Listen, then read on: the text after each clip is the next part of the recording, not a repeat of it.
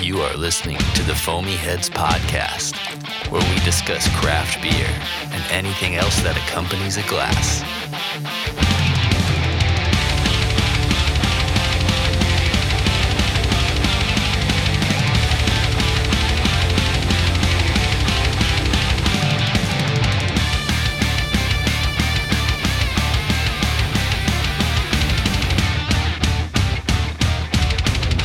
Welcome back to another episode of the Foamy Heads. I'm already messing it up. I haven't even drank yet.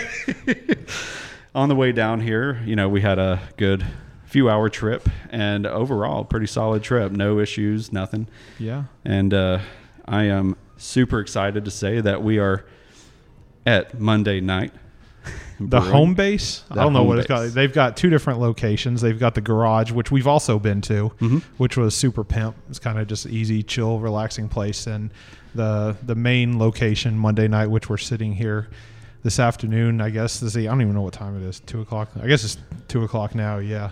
It's been a wild ride, but Atlanta's not a bad drive from Nashville. We got here in about 4 hours. Yep. Had a little bit of a weird morning, but we ended up making it and landed in the back room with our special guest today. And we are surrounded by delicious Shit beer. ton of beer. It's going to be a great time, and we are honored to be hosted by Peter. And I hope I don't butcher your last name. Kiley? That's correct. You nailed it. Got it. Peter Kiley. First try. First try. Yeah. Usually I'm just terrible about pronouncing names. But, something new I didn't know about you before is that you used to make wine. Oh, yeah. How long did that last? I've been a winemaker longer than I've been a beer maker. Oh. I know. I started that as a young man, but I don't know how deep down that rabbit hole you want to go. We're here for it, for Yeah, sure. I'm kind of interested. I know we're going to be talking about, the different beers and stuff today, but one of the things I really am interested in is in how that turned from wine into beer making. Oh, the mistakes we make in life. Yeah? No, I'm just kidding. Well, if you want, go ahead and just give us a little spiel about yourself. Oh, wow. Where to begin? Well, my name is Peter Kiley, as you appropriately said. I am one of the co-owners of Monday Night Brewing, and I'm also our brewmaster. I've been here since 2013 when we opened the doors. I have worked every job on the way up. I had never made beer prior to working here. Really? This is the only brewery I've ever worked at. Yeah. I came on board as a unpaid box builder. Oh. Back on our first packaging day of Drafty Kilt, our first packaging day of Fu Man Brew, Eye Patch Ale, all the old ones, and then just worked my way up through the company throughout the years. Like I said, I think genuinely every job, came on as packaging assistant, and then assistant brewer, and then lab director and brewer, and then lab director, brewer, and barrel program director, and Just then kept adding things to the list. and then head brewer, and then and then I guess back in 2018, brewmaster. So Very nice. yeah, this is my beer home. That's been a good journey. Yeah, it's had its ups and downs, like they all do, but clearly I'm happy to be here. What's it's a stupid question as a guy that it's not ingrained into the industry, no pun intended, but what is you mentioned you went from head brewer to brewmaster. Obviously there's a difference and a step up in those. I mean, what are kind of some of the differences between the head brewer and the brewmaster in terms of like everyday job responsibilities? I imagine obviously you oversee a lot more as the brewmaster, but what are the differences between head brewer and brewmaster? That's a really good question. I mean, I don't think that there is a defined answer within the industry. Sometimes titles are used to help just understand the internal hierarchy. For me, in my experience, when I was head brewer, I was very much so around the ideas of process methodology, trying to maximize yields, kind of like the way I would think of a brewmaster's job. But back then, it was kind of what I needed to be based off of the team that we had, and also just being responsible for managing the brewers and then the cellar team, etc. So as a head brewer, you're really much more like, in the trenches with your team. You're really out there every single day, putting it in, making wort, helping out in the cellar, packaging, whatever it is. And then as I've ushered myself into this role of brewmaster, it's kind of been more about being responsible and accountable for all the liquid that we make across our 4 facilities in 3 states, and then it's of course the unfun things like Excel spreadsheets and being in front of the computer, but Microsoft. That's my world as a data guy. That's the stuff I get off on. No, but still, as head brewer, I did a lot less design too.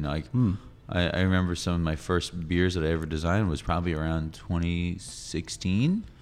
So you got to think, it was kind of fun at the time, because we didn't really make a lot of different unique beers back in the day. We kind of really just focused on building a brand that was strong in quality and extremely strong in consistency.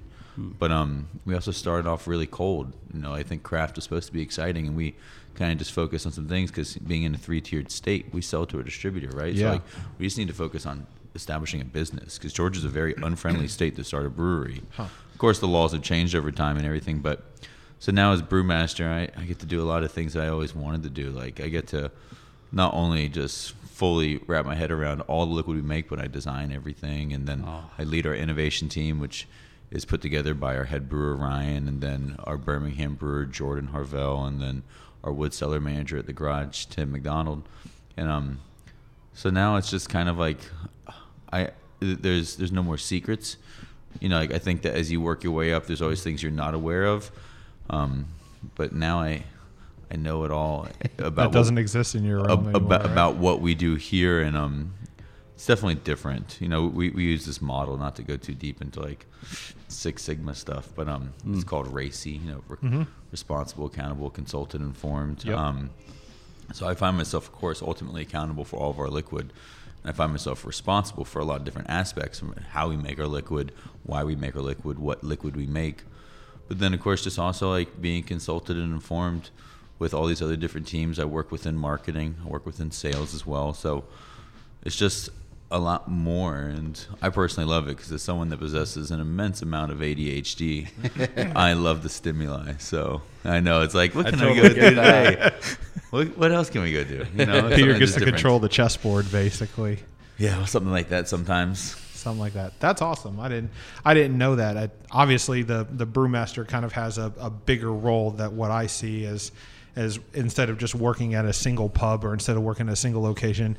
Whether or not you physically make the beer, you're responsible for everything that comes in and out. So and there's so much, like, whether it's ingredient procurement, certificates of analysis for all of our different things. Like, you look at all the small details and the big stuff. It goes micro, macro. So there's no real answer. I think that anyone's interpretation of their role is dependent on where they work and who they work with. Yeah.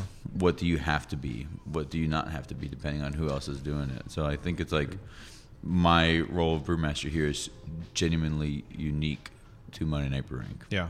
Well, as you said, it establishes that tier within the organization, within the brewery, to say, okay, I am here, which means I'm responsible to making sure all of this gets happened and make sure people are collaborating and working together. And there is no, maybe there is, maybe there isn't, but a true definition of a brewmaster versus a head brewer. But you said kind of as a way to move yourself up in the ranks to let you know, hey, this person is responsible for this. And within Monday Night Brewing, that's what it had to be in order to get that title. Yeah, I'm the one that's held accountable when we have bad beer. And when you have great beer. No, when we have great beer, that's our team. Oh, okay. When we have bad beer, that's Peter. Gotcha. That's how that works. We seem to have a lot of great beer in front of us. We do. Well, that's the team. Yeah, that's the team. So typically when we do things like this, Peter, it's always we're drinking the same thing and we're talking about the beer, but you guys have so much of a different styles of beers available on tap. Mitch has kind of moved to like the more of the sour side, the sour tart, Berliner Weiss side, and I've kind of moved more to the hazy hoppy side of things. So this is a first for us today, for the simple fact that we are drinking different beers, and we typically have never done that historically. So well, we got a lot excited. of similar, and we have a lot up. of stuff in front of us too. Peter brought out like 5-6 different beers that were all sitting in front of us. So I'm really excited to talk about what's in front of us today. I can't wait to get. I'm already slurring my speech, so I can't wait to make it worse. Yeah, you guys are going to suck at this podcast. Yeah, 45 minutes from now. Shit, that early in, right? Yeah. Let's get into it, man. Yeah. Which one have you started sipping on? I actually started out with the Life of Illusions Experimental IPA. 2X New England IPA. I guess this is double IPA. Correct. Honestly, this is one of those times where because I haven't looked into what's available on tap before we got here, I just know what I wanted to talk to Peter about today. Sweet. I don't really know the ingredients and everything that goes into each one of these beers because I didn't know what I was going to be looking at, but I'm hoping that as I get into this beer, I can kind of break down a little bit what it is. But this one's called an experimental New England IPA. Is that because we were just trying to figure out what works and what doesn't, or was there a process behind it? Always.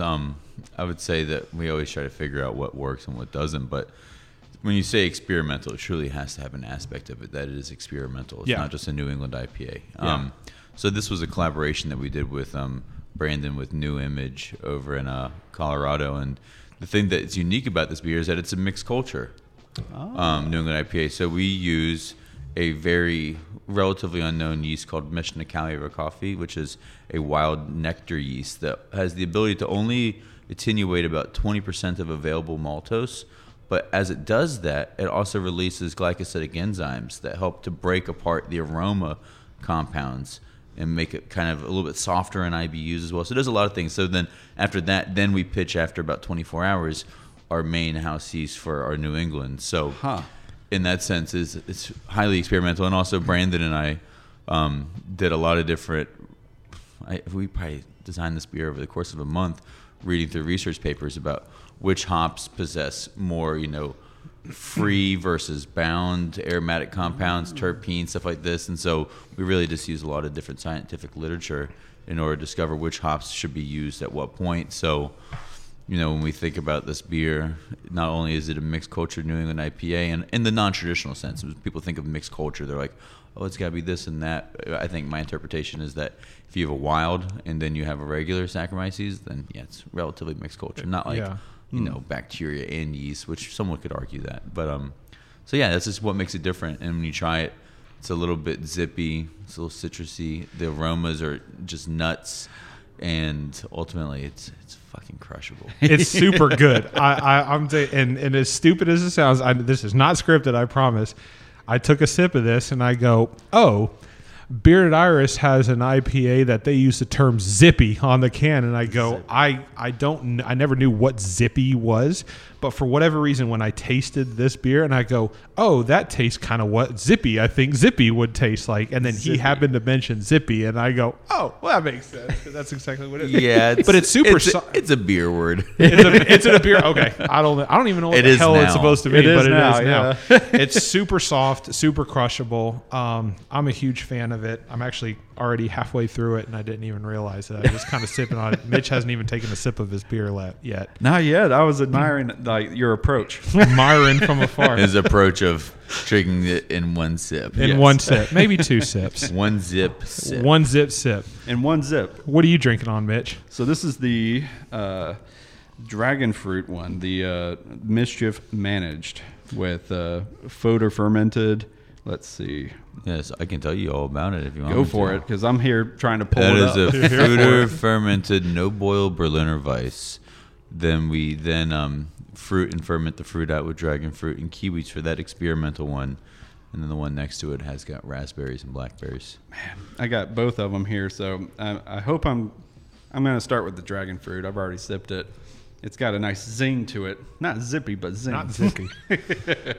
What other beer words can you pair with the sours now? Is it sour or is it tart? Is it what? It's got there's a little bit of both. It's not like overly funky or anything, but sour typically carries that connotation sometimes with people, sours, but it's definitely got a tartness to it. There is like a warhead-like aspect. It's kind of candy-like to me. I really like it.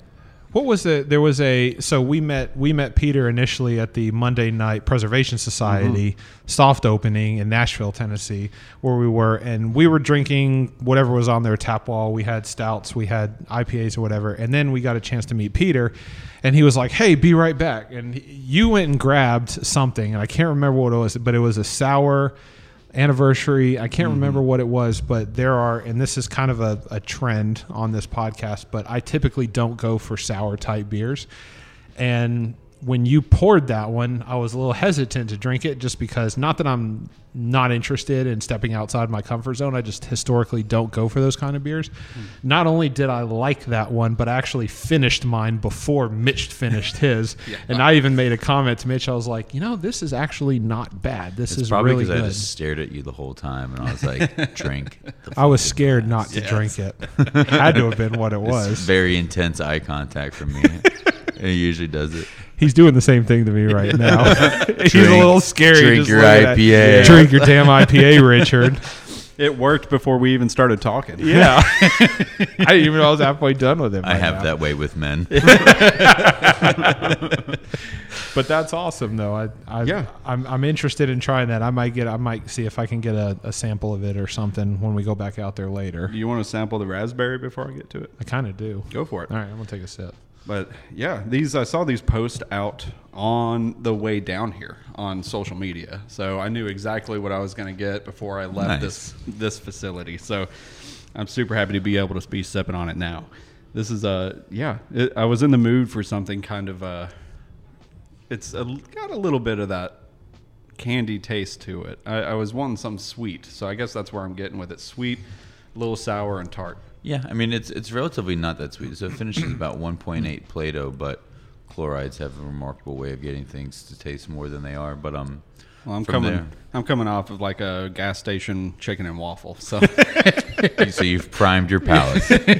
There's a bidet over there in case you need to use it, Mitch. I don't think you're going to get to use the VIP poo-poo. No. Not the VIP poo-poo room. The VIP poo-poo is reserved for non-gas station meal people. For the more clean folk. People who take care of their bodies. Peter, tell us about how's the Preservation Society doing in Nashville? Have you been back since the opening? Have you had a chance to make it back to Nashville? Oh, yeah. I mean, I personally am. I think I speak for our team here that we're extremely proud of it. Yeah. I think it's so cool to have a place not that we're just proud of and that it's pretty and that is profitable, but the fact that we have a place that is so well received and such a massive cultural epicenter like Nashville, and there's already so many great craft breweries and a great craft brewing scene. I was like, when I went out there for the first time for that week I met y'all, I was so blown away by just the hospitality that the city showed us.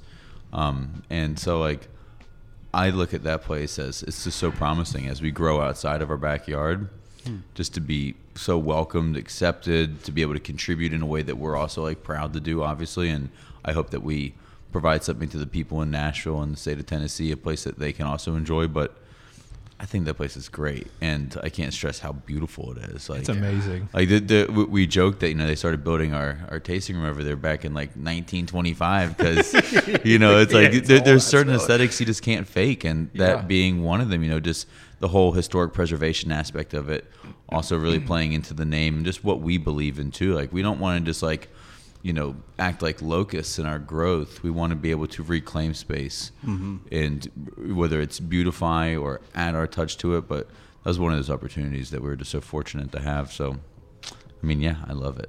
It's an awesome spot too. Yeah. Do I wish that we had a brew house there already? Absolutely. Will we have one soon? Sure. Okay. So yeah. Nice. I'm curious too. I don't think I got to ask the question at opening how far back the property goes. If you got the whole meat plant or what? But. No, I mean, so it's still in flux, but that's a massive undertaking, that development they're doing there to revitalize that whole area. I forget how many hundreds of thousands of square feet it is, but it's going to be a beautiful addition to Nashville when it's done in like 3 to 5 years. Yeah. And we're just the anchor. I know that the developing team over there, they really believe in the general idea that as they build these things out, they want to have a point of congregation. So when they did the Pont City Market over in Atlanta, they put a coffee shop in there. And then over here in Nashville, they chose to do beer. So, it was just one of those things where we got the opportunity. And will we stay in that building forever? No. As the place grows out, we'll move somewhere else within inside the development. But as of right now, we are just the centerpiece where people can come talk about ideas, hopefully over some great beers. But I mean, that's the game plan as of right now. That's awesome.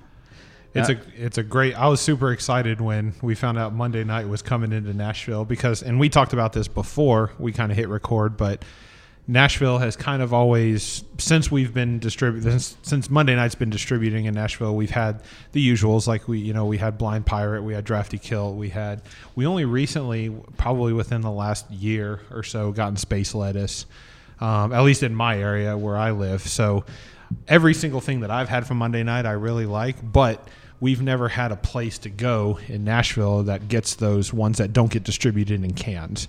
So when I go to Monday Night Brewing and there's 15 or 20 different beers on tap and only a third of them are actually can distributed to my area, to me, that's like a kid in a candy shop. Oh, yeah. Because I can go in and just be like, I want that one, I want that one, I want that one, I want that one. Well, we also have beers that we exclusively make just for that location. Just because we think that's fun to have Preservation Society exclusives. We have Birmingham exclusives. Eventually, once we have our own production area over there, then of course we'll have very exclusive. But I think it's important that each place to have its own identity as well as its own soul. We're almost there. Once we get production over there, that will be that missing piece. But until then, we just like to make beer specifically for the people of Tennessee when we get a chance. Yeah. That's cool. There's the one in Nashville. There's the Preservation Society. There's the garage and then the home base here in Atlanta. And then there's one in Birmingham you mentioned. The Social Club. The Social Club. That's right. Haven't been to that one. The Social Club's rad. It looks like it's straight out of the 90s. Like Kelly Kapowski may be serving you a beer over there. I like Kelly Kapowski. I do too. I want to go to there. She seems like a great person. She seems like a good person. So we have, I guess, the next pours. Do we want to jump into those, Let's Mitch? do it, man. Okay. Yeah. Mine is the raspberry variant of Mischief. I'm blanking on the first part of the name again, like a great Mischief Managed. Mischief Managed. A Harry Potter reference, because life's too short to pretend like you don't love Harry Potter. I do. But yeah, that's the raspberry blackberry version. Nice. And then you have... I've got the Up From Below. Ooh, Up From Below. So the thing about the Hop Hut, which some people recognize, but the Hop Hut, in the beginning of every year, if you'll go on Spotify, you'll see this.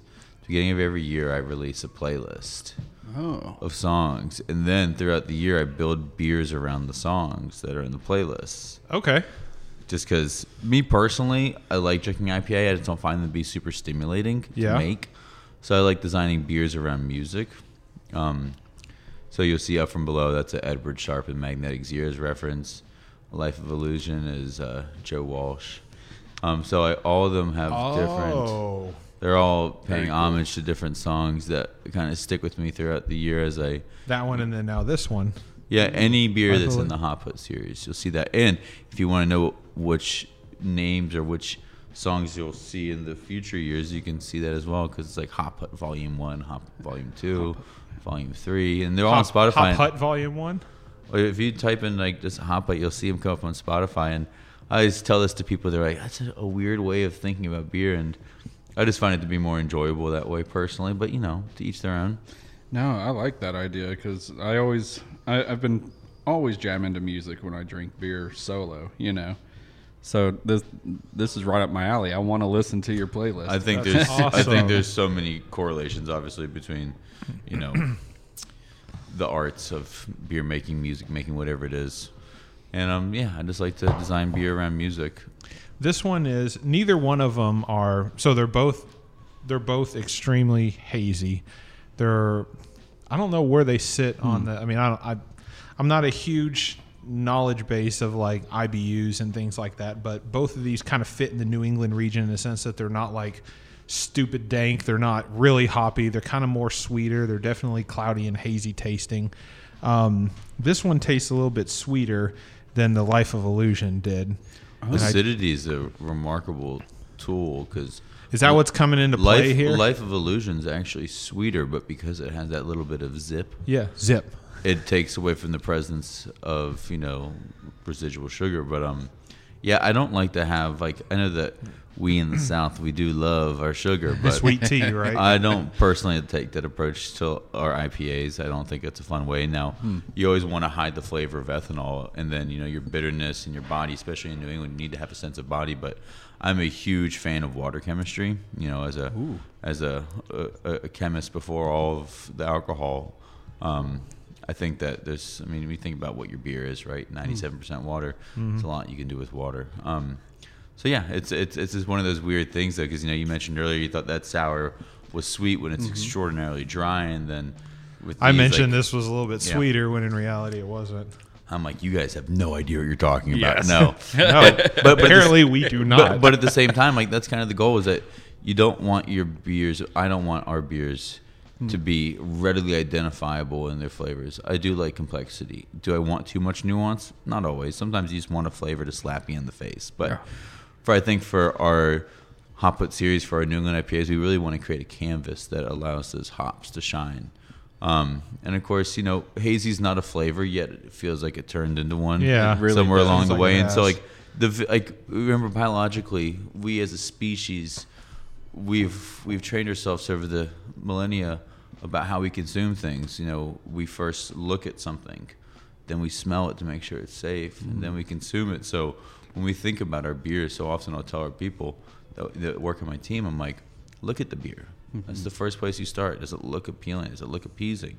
Is it something that you want to put in your body? Then you smell it. That smell better line up. Sometimes I've had beers that smell terrible and that taste great, or ones that smell great and taste terrible. We tried to hit it on all three. So visual, smell, palate. That's the order. But that's smart. I think with these hazies, it's really important that you land the appearance. Yeah. There's something to be said about it. But also the appearance is misleading, because sometimes you can look at it and you're like, oh, that's going to be thick. Same way a lot of people do with dark beers. Like, I don't do dark beer.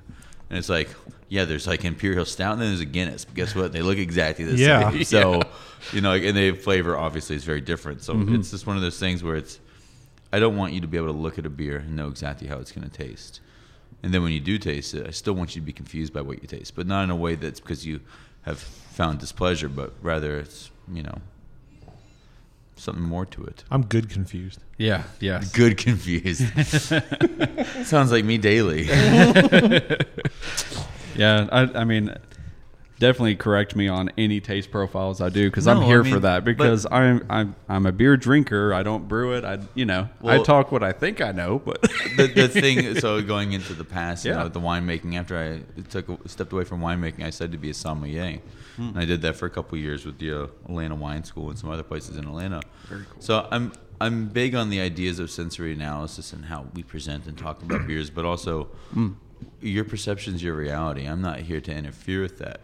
I think that for people that really care, like you do, about the technical aspects of beer, it's important to help you to identify the reality behind a liquid. That way you can pair it up with your sensory evaluation of it. Yes. Because you might feel like you did great on a test, but if no one's grading it, you don't know how well you did. Exactly. And allow me to be the answer sheet. So I just think it's fun, because sometimes a beer is confusing. Yeah. Sometimes a beer is not confusing. If you look at Untappd, people are confused. Yeah, there are all kinds of things on Untappd. Yes. I'm always curious when this subject comes up. Well, I mean, man, I hate hoppy beers. 0.5 stars. It's like, why are you drinking an IPA then? This beer is perfect. 3.8. Yeah, don't even get me started there. We're not going deep on that. Let's just suffice to say, every time we bring up Untappd when we're talking with somebody, we get the same reaction every single time. To say, I actually like Untappd, though. This is the guilty pleasure of mine, is that it's not the masochist in me, but there's also like a lot of positive feedback there. I say positive not in the way like, oh, attaboys, but like stuff that's constructive, that where I can actually take that and use it as whether it's a jumping point for thinking an idea through or editing or whatever it is. But there's a lot of good stuff in there. And let's be honest, like, we don't make beers for ourselves. True. I think that craft beer, especially here at Monday Night Brewing, is a relatively selfless task. We make beers for everyone else. So it's important that we study what people like, what they don't like. There's always those occasional idiots throughout each one, which you just have to take a screenshot and send it to your friends. But look at this know-it-all. Yeah. But at the same time, it's like, this is why we put art out there. It's to be judged.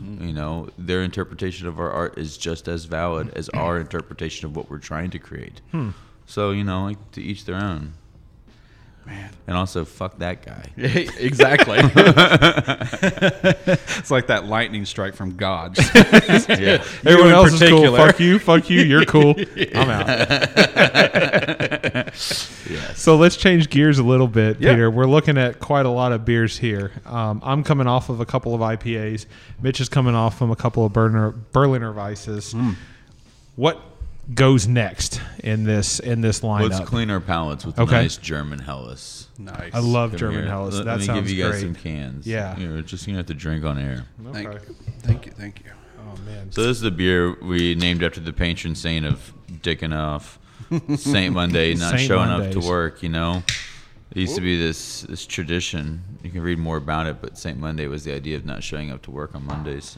Nice. And this is the traditional German Helles I actually made for my father. He grew up in Germany. He's always been curious about the beers I've been making. He's like, "What are you doing?" And I'm like, "It's craft beer." He's like, "Sure." So I just wanted to make a clean, classic beer, and I thought about him in the production of this. But it's a beer, like I said, we just launched this week, and it's just clean, crisp.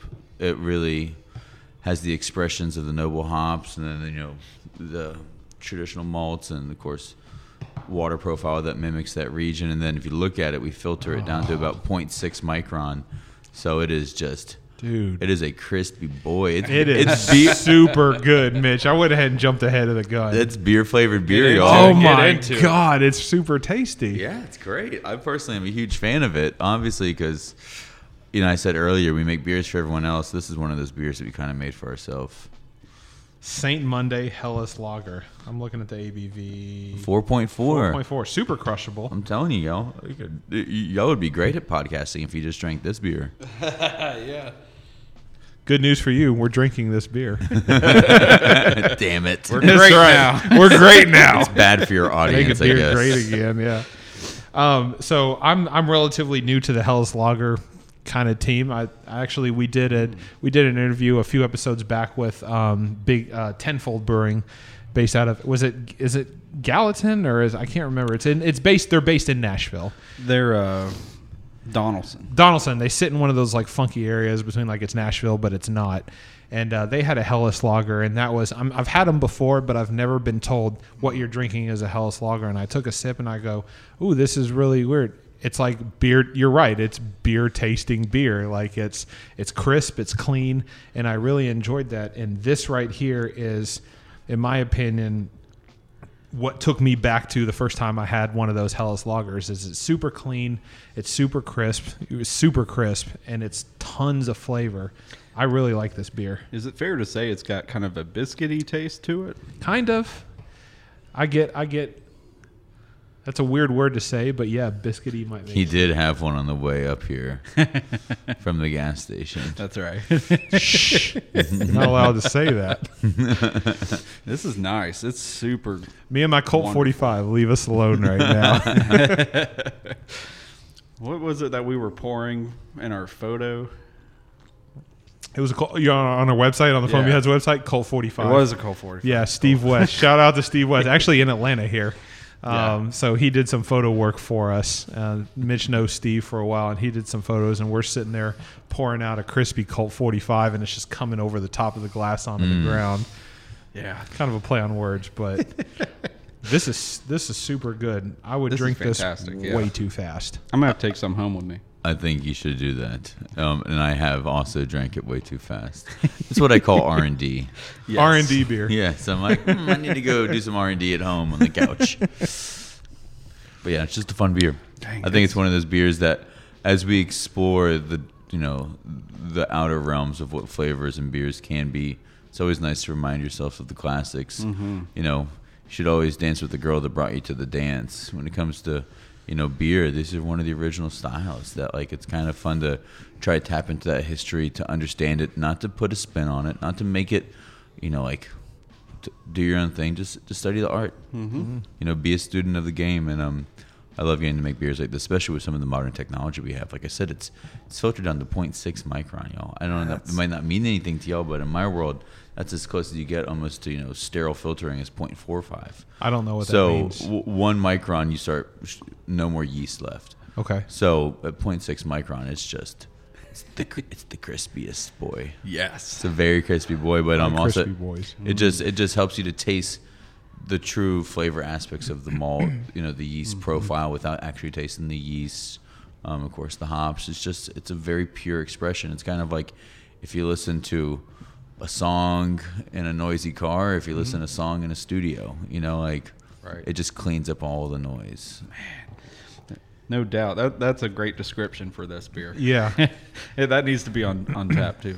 Yeah. It's and I don't mean this in any way, like any negative way, shape, form, but when it pours it, I go, oh, it just looks like a regular light beer. Yeah.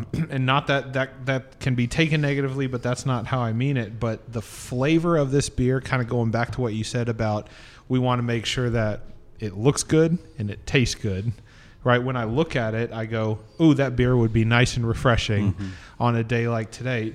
But when I taste it, I got so much more out of the taste than what I saw when I looked at it. Because when I looked at it, I was thinking crispy boy, refreshing, and that's it. I mean, this glass is full and this of history. delivers to that, but it's also, it's clean, it's crisp. Like somehow this tastes like clean beer. You can truly taste the malts. Yeah, you can taste these higher end malts that we buy to make beers like this. You can taste the Tettnang and the Saz.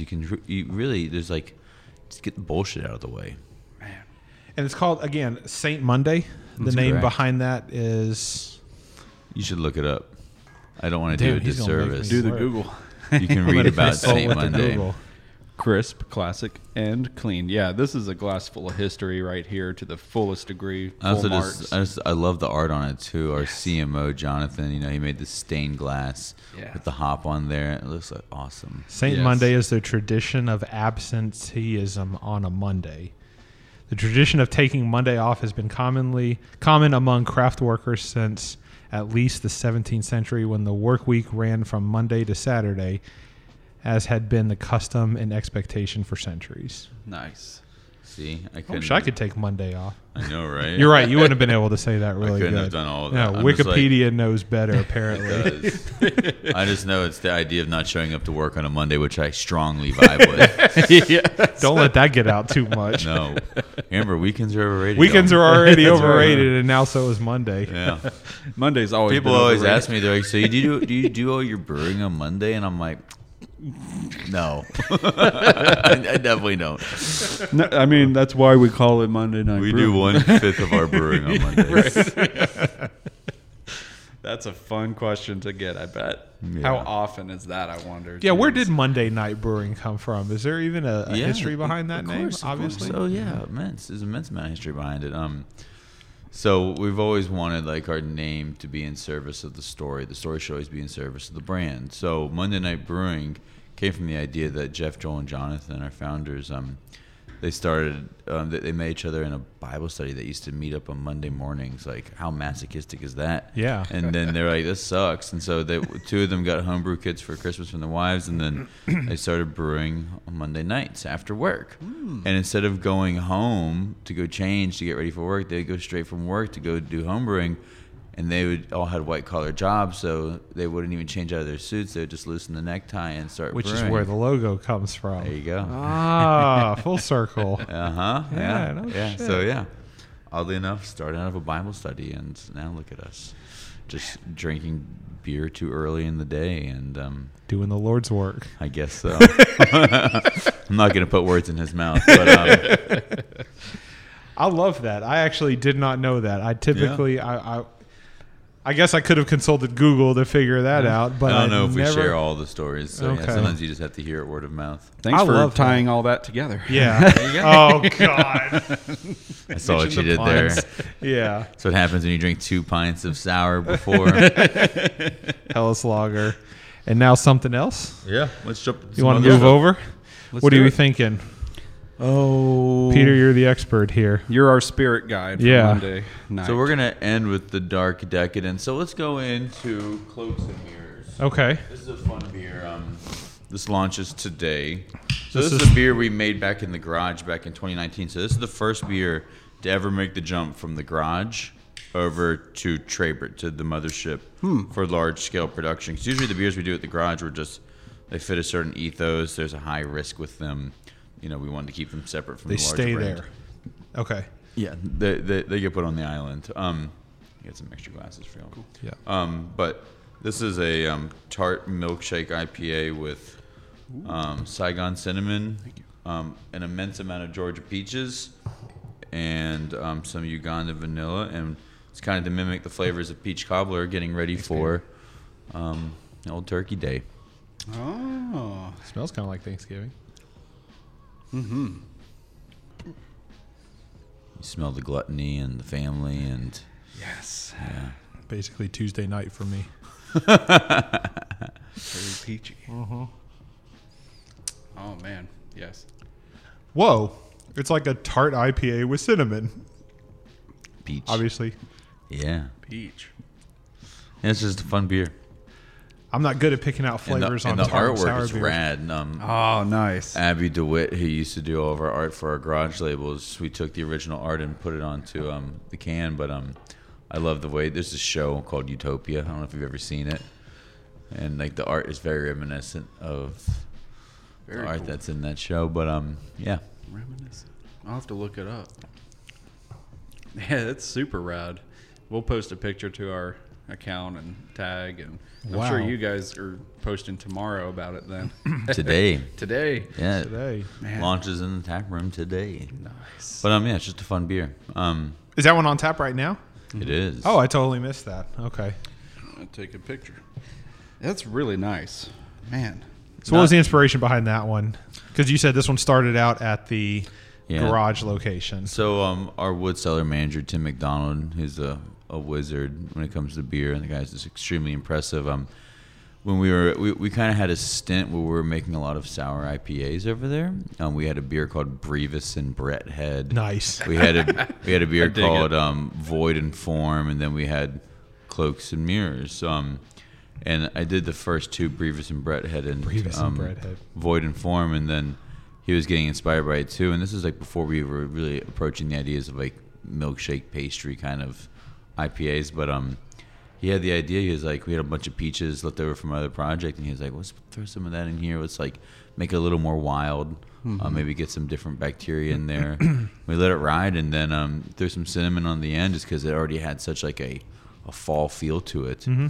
And we only made it once, a 30-barrel batch, and it was awesome, and it did so well, not just like for our image and for our brand, but like it played into what we believe the garage was, which is experimenting about what beer could be. Yeah.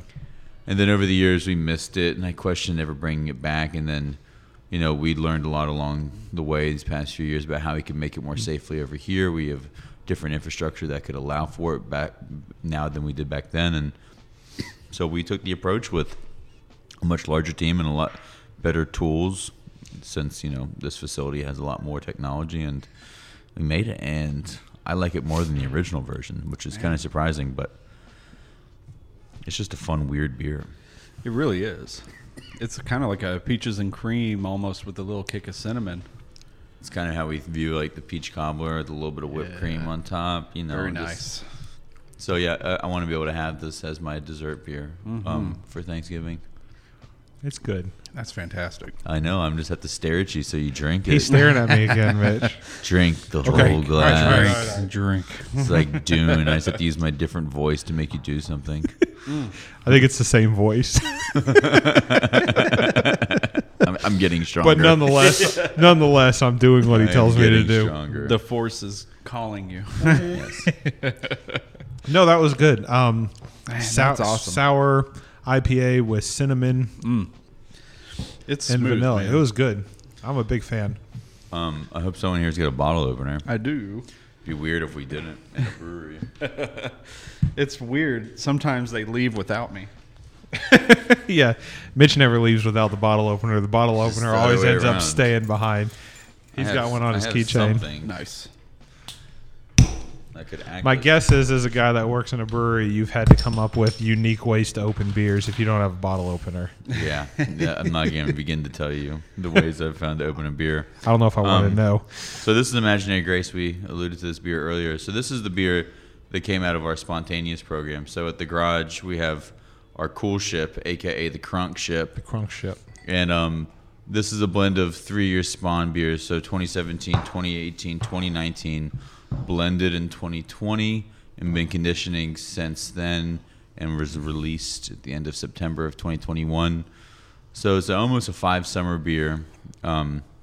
True, just like by the book, everything about it, no added CO2, completely studying the history once again, like how we talked about with St. Monday. But this is a beer that's what 3 Nights in Atlanta tastes like. It's truly a house beer. Like to me, I'm just so immensely proud of it just because statistically it shouldn't have worked out in Southwest Atlanta, making a spawn beer with all that construction and just, man. But it worked. It did a thing. Yeah. This was the one that he poured for us. Yes, correct. When we were in Atlanta, I couldn't remember the name of it, and you didn't tell me the name of it until now. So that was actually right when we had launched it. Was in Nashville. Yeah. Oh, it was so good. Yes. Again, as a guy that typically doesn't go for sour beers, this was the first sour that that I actually finished before Mitch finished his, and I thoroughly enjoyed it. So I'm really excited to drink it again today. The nose pulls you in. You smell it. Yeah. You want to taste it. Yeah. Yeah. But I mean, it's for us, like, the larger we get as a brewery, I always try to make beers that make us feel smaller. They truly are more of that high-end boutique. And, this beer taking, when I started this beer, I just got married. When this beer came out, I have a 3.5-year-old and a 1-year-old. Oof. I'm like, the amount of time that has gone into this beer for it to turn out so well, I'm just so immensely pleased with the team, with the atmospheric terroir that Atlanta had to provide for us. Everything about it just lined up, and I gave it the name Imaginary Grace because throughout the years since we opened the garage back in 2017, my CFO would always be like, Peter, what are we doing with that beer that you made? I'm like, it will work out. Just leave it alone. Just leave it alone. So I just applied a massive amount of Imaginary Grace to this beer. And then finally, when we released it this year, we've lost so much more money than we would ever make off of it. But I think what we gain is not only a deeper understanding of beer production, but we also gain the respect of beer producers by doing stuff like this. Because this is one of there's so many beers that everyone's able to do. Everyone can play in the same sandbox, but the infrastructure that we did, the untreated Georgia pine in this living room of a coolship room, the vineyard and the orchard that we planted, have all the air come through to come in the coolship room. Like, we invested a lot of time and money into this idea, and for it to actually turn out, I'm just like, fuck, it's great. Yes. It's a fantastic product. I really like it. Man. And also, it's just coming from like my old world of wine. It's like, this is a vintage. We'll never make it like this again. This is a snapshot in time. This is a one and done for you. Yeah, guys. just 3 years working here. No, I mean, we'll always do one. Right. Yeah. But this first blend, this version is going to be different than all the other ones. Always, just due to the variants that you get. You know, when you have spontaneous inoculation, you don't get to decide what lives in your beer. You just hope that it's all beneficial towards the end product. Right. But I mean, it's so cool to get to do it the ways of the old, the great producers, to tap into that history, to be part of that small group. And you're seeing a lot of awesome American producers do it as well. And I just think that our contribution to the canon of Lambic, or as we say now in the Americas, method traditionnel, and to start with a goose or a method traditionnel 3-year, it's kind of a flex, and I love it. Good flex at that. I think it's a delicious flex. It's fantastic. Yes. We appreciate that one. That one's killer. Yeah. It was something about the bottle conditioning, too. I really... Oh, yeah. When you let it condition for 2 years, it better be great. Yeah. It's super good. We have this same liquid. Last year we put on raspberries. So we're doing a framboise version that will be released in March. Very cool. And her name is Faithful Instructions. Faithful Instructions. Yes. We'll have to be on the lookout for that one. Maybe another trip to Atlanta. I would not be against it. No. It will, when way it's tasting right now, I always hate to put this out there, but it will be the best beer we've ever made. Very cool. Now we have to come back. I know. As I stare at you, he's staring at me. You again, have Mitch. to come back. The foresight is there. Back. Yes. Yeah. Or foreshadowing, I should say. Either one. I don't care at this point. He keeps staring at me. He's drawing me in. Make him stop. Make him stop. All right, now we're going to go into the land of the dark beers. Yes. Dark side. One thing I've noticed that we strayed from, because we are just moving surrounded by delicious beer, is we haven't talked about any of the specifics of vision, nose, taste, anything. I'm going based on what Peter says. He's filling in the air on it perfectly. So, but feel free. I'm reminding myself at this time absolutely. As well. I want to get into the beers we have in the time allotted because we got a little bit of time left, and I want to make sure I'm getting through them. So I'm going based on what Peter's telling me. All right. Well, whichever glasses are the cleanest, let's do those because this is 2021 Bourbon Barrel Drafty Kilt. So funny story about this beer. When I first came on board to Monday Night Brewing back in 2013, when we first opened our doors here in January 2013, coming from winemaking, I'd never made beer before. The first beer I ever made was in our 30-barrel system. No home brewing, no nothing. And I remember at the time my boss, I was like, I want to put this dark beer into barrels. And I remember the guys here, they're like, Peter, you might not know this, but like, beer doesn't really go in barrels. And that's kind of like, people were definitely barrel aging back in 2013. Okay. It just wasn't a really common practice, especially in Georgia. No one was doing it. So they gave me the budget to get 8 Heaven Hill barrels. So I scooped them, and that year we put, our Scotch ale that we launched with Drafty Kilt into those bourbon barrels. And this is before I really understood the industry and like the awards and everything. I was just like, I was a stranger in a strange land coming from wine to beer. And that first year we entered the GABF, and we got a gold for the wooden barrel age category. Seriously? And I didn't even fully understand what that meant. That's great. I was like, oh, cool! Like we got an award, and everyone's like, no, dude, you got the gold award for the. And as I look back on it now, I'm much more proud than I was even back then. Because back then I was like, oh, cool! Like what's GABF? And everyone's like, what do you mean? What is GABF? I was like, cool! Like that's just fun. Like I wasn't like. Yeah, I think I've changed my point of view around medals at GABF now, but this is one of those beers that we make once a year. Always release it on Black Friday, and it's just a blend of Drafty Kilt and barrel. Just very simple. Very cool. Nothing about it is unique other than just its execution. It's barrel aged on the nose for sure. Yes, it smells wonderful. Mm-hmm. Just 7-year Heaven Hill barrels, just fresh, It's so fun because you can have Drafty Kilt all the time. It's one of our core beers. Mm-hmm. And you try this side by side with it, and you're like, oh, damn. It adds a whole new layer to it. And also just getting some nice Heaven Hill 7 years. Yeah. I love the 7-year barrel. I'm a Drafty Kilt fan. That was actually the first Monday night beer that I had was Drafty Kilt, and I was like, ooh, this sounds really good. I want to try this because I was on a Scotch ale kick at the time, and I was like, I'm looking for a new Scotch ale, and I was at my local beer shop in Murfreesboro where I reside, and I was like, Monday Night Brewing. I was like, they're based out of Atlanta because I'm from Atlanta originally, like Marietta, East Cobb County, and I hadn't been back there. I moved when I was 10 years old, moved to Nashville or whatever, so Monday Night was actually the first brewery that I had tried from Atlanta.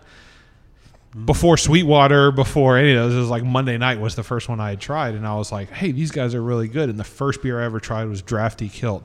Have never had a bourbon barrel-aged Drafty Kilt before until today. Yay. That's awesome. First time for everything. That's smooth, but it's got that little extra kick to it. Mm-hmm. Yeah. Just 8.5% alcohol. Just fun. No big deal. Super fun. Yeah. I mean, where we're going, that is no big deal. I told you this. The listeners are going to enjoy the end of this podcast. Oh, man. Well, we've got the one left. The old Stranger Danger. Stranger Danger. Yes. This is 8%, no big deal. Uh-huh. Although I'm starting to feel it by now, but I have a feeling we're about to get. I hope you guys are. I'm just putting you through the gauntlet. This is great. Bring it. It's been a week without beer for me, so I'm enjoying it. You deserve this. That's right.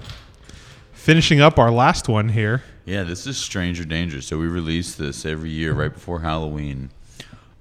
This is a bourbon barrel aged and blended imperial stout that has peanut flour and then a metric shit ton of Reese's peanut butter cups. I'm here for that. Every year we always disrupt Cold Stone Creamery supply chain by taking all their broken up Reese's peanut butter cups. But this is just like a fun beer. Truly experiential, just to invoke those memories and those flavors of like being a kid again. I love doing beers like this. I love peanut butter. Peanut butter stouts, like that's. But I'm here for this. Imagine you can mix peanut butter and bourbon, and then it's like, it's just delicious. So, this is of course a much bigger beer, 13%. No worry. You're right. You weren't playing. No big deal. Yeah, no, the other one is no big deal. Come on, guys, grow up. Yeah, grow up hair. God, we were talking about peanut for days. Oh yeah, try it. Just on the nose. Give it a taste. Yeah. You never want it to be too overboard, but that's like a Reese's cup right there on the nose. You know what? No, it's not like a Reese's cup. I don't get Reese's cup out of it. I get peanuts and I get chocolate. Ooh, it's I don't even get better peanut than butter. Reese's, I get peanuts. But the nose is more Reese's peanut butter cup. Yeah, the nose tastes like I'm about to just take a scoop of peanut butter and eat it. You look at your beer, you smell your beer, you taste your beer. Yes. Okay. So I want to get people and look at it like, okay, cool, it's a dark beer, obviously. Smell it. You smell the candy, right? You smell that memory.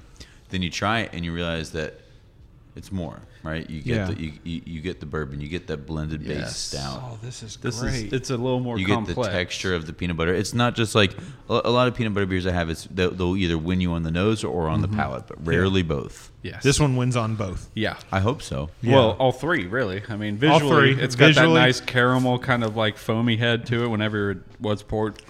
Yep. Excuse me. And then it's got like a dark ring around it in this glass. That I'm like, okay, you're inviting. Smell. Nose is straight peanut butter cups. Yes. Straight peanut butter cups. And I guess maybe there is some peanut butter aspect to it in the flavor as well, but the taste for me is peanut and chocolate. Yeah. And it is a very welcome change. That flavor profile in this beer is amazing. I'm glad you guys enjoy it. I just love making this beer, and we always do an event, which just always cracks me up. We do an event at the garage whenever we release this. It's called Carve in the Courtyard. It's really like a family-centric, like a good place to be, like face painting. People are carving pumpkins. It's a good time, and then we release a beer called Stranger Danger. I just think it's so funny to me because I'm like, this is a really healthy thing that we're doing, and then it's like Stranger Danger, 13% diabetes stout. Parents are here for it. Kids are like, Mom, Stranger Danger. Mom, why does your pumpkin look like that? By the way, saw the Monday Night Brewing logo on the shirt. You took a picture of it with the jack-o'-lantern head. Yeah. Super killer. Yeah. The Pumpkin King. The Pumpkin King, yeah. This was a good way to end. Holy crap. All the beers that we're drinking, too. Well, I think one of you said it earlier, but something that we're so immensely proud of here at Monday Night Brewing is all the different beers we explore, the styles. We find ourselves, we spent a lot of time practicing how to do it all. The thing about being in Atlanta, which is something that originally I disliked. I mean, I'm from Atlanta. I love my city, but I look at all these great breweries, like, for example, Jester King. Someone that truly gets to specialize in something. You look at a lot of these hop-forward breweries. There's people that really have an identity, whether it's because of their demographics around them, what people expect from them, how they've just, stuck to their guns. I mean, is what we're doing. But we've always had to produce a little bit of something for everyone because Atlanta's such a transient city. Yeah. Whether it's because of the airport or just because of the people that come in and out. But we always had to make a little bit of everything for everyone. All of the time. Yeah. And so over the years, we never got to truly deep dive and focus, have our niche, like have the thing that we do best. And because of that, we were forced to just study a lot, different styles, trial and error, a lot of trial. And somewhere along the way, we started just doing better. And then we became more confident. And then one day you just wake up and you look at your shelves, or you look at your your bars, and you're like, wow, there's probably 26 to 40 different beer styles represented between the two tap rooms here in Atlanta alone, and then of course 24 taps over in Nashville, and I think we have got almost 32 in Birmingham. Wow. Same thing. It's all just different styles of beers. We try not to have too much of the same styles on at any time, but I think Urban Chestnut is another brewery that does that really well over in St. Louis. It's one of those places I walk in there and I'm like, holy shit! Like, once again, just the children of ADHD. Yes. They're like, I gotta try all these different things. Like, I just want to go make it. Yeah. And so I think that our exploration of beer and our inability to just be one thing has ended up becoming one of our superpowers. And I'm really thankful for the forced growth that we had to experience in that realm, just because people were like, do this, do that, do this, do that. Not just like do your own thing. Like I said, we make beers for everyone else. And in Atlanta, as we know, it's extremely diverse. Yeah. and there's a lot of people, and they all want something different, and I think that's awesome. You're held to a certain standard. I would hope whether or not you like it, you're held to a standard. Well, we hold ourselves to a standard that is much higher than the consumer holds us to. That's apparent, though. That's evident. It's very apparent because I've heard nothing but good news in Nashville living there. Everyone that has went to Monday night has enjoyed it because there's something they can get. Yeah. It's awesome. Good. It's working. Ha ha. Yes. Yeah. Plus, they love your team did a good job. The team did a great job. That is right. If any beer individually sucks, come hit me up. Well, typically in the last segment, we like to kind of give you an opportunity, just kind of like this is the last 30 seconds, minute, or whatever, plug for something that you want to do. So whether it's something that's on the horizon or something that you want to plug in, this is just 30 seconds to a minute of you talking about what you want to talk about. So not trying to put you on the spot, but is there something that you want to talk about that we haven't mentioned today? Oh, that's an odd question, but I'm sure I could create an answer. I think that when I do these things, when I get to talk about our work, when I get to be like nostalgic, think about where we've been and where we're going, I feel an immense amount of gratitude. I think for a lot of years we were just a sleeper. We just put our head down and we didn't really make any ripples. And over the past few years, we've got to do really exciting stuff. We have, high-profile collaborations. We win awards. We have an amazingly diverse team with like super high acumen. And I think that as we move forward, I think the craft beer landscape is getting weirder and weirder by the day. Yeah. I think that you're seeing yesterday, Bell's is acquired, right? Right. Yeah. And we saw that article. And I think that everyone's the emotions that we possessed in the last 5 years of craft beer, the high highs, the low lows. I think that as craft moves forward, it's going to change a lot. And we, as the people that have been the students of craft, being a part of that one of the most pure times in craft, the growth, the 2014 to 2020 was probably one of the most exciting periods that you'll ever see in a craft segment, let alone craft beer. So as we move forward, I hope that whatever we do as our company or whatever we do as an industry, I hope it's as fun as it has been. And I hope that people continue to trust us regardless of where the road takes us, and that ultimately we just get to keep practicing making great beer for great people.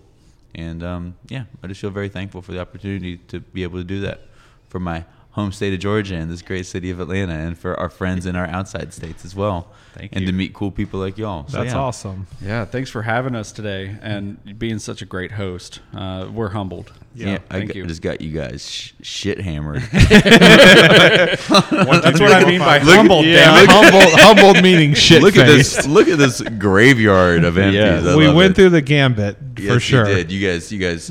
Clearly, fear is not a factor for you two. You have survived the challenge. Well, we appreciate it. We can't thank you enough, Peter. I know we've been talking to you ever since we met you at the Preservation Society in Nashville, and just kind of were taken back by the gratitude that you showed us when we stepped into the brewery in Nashville, or I should say the brew pub.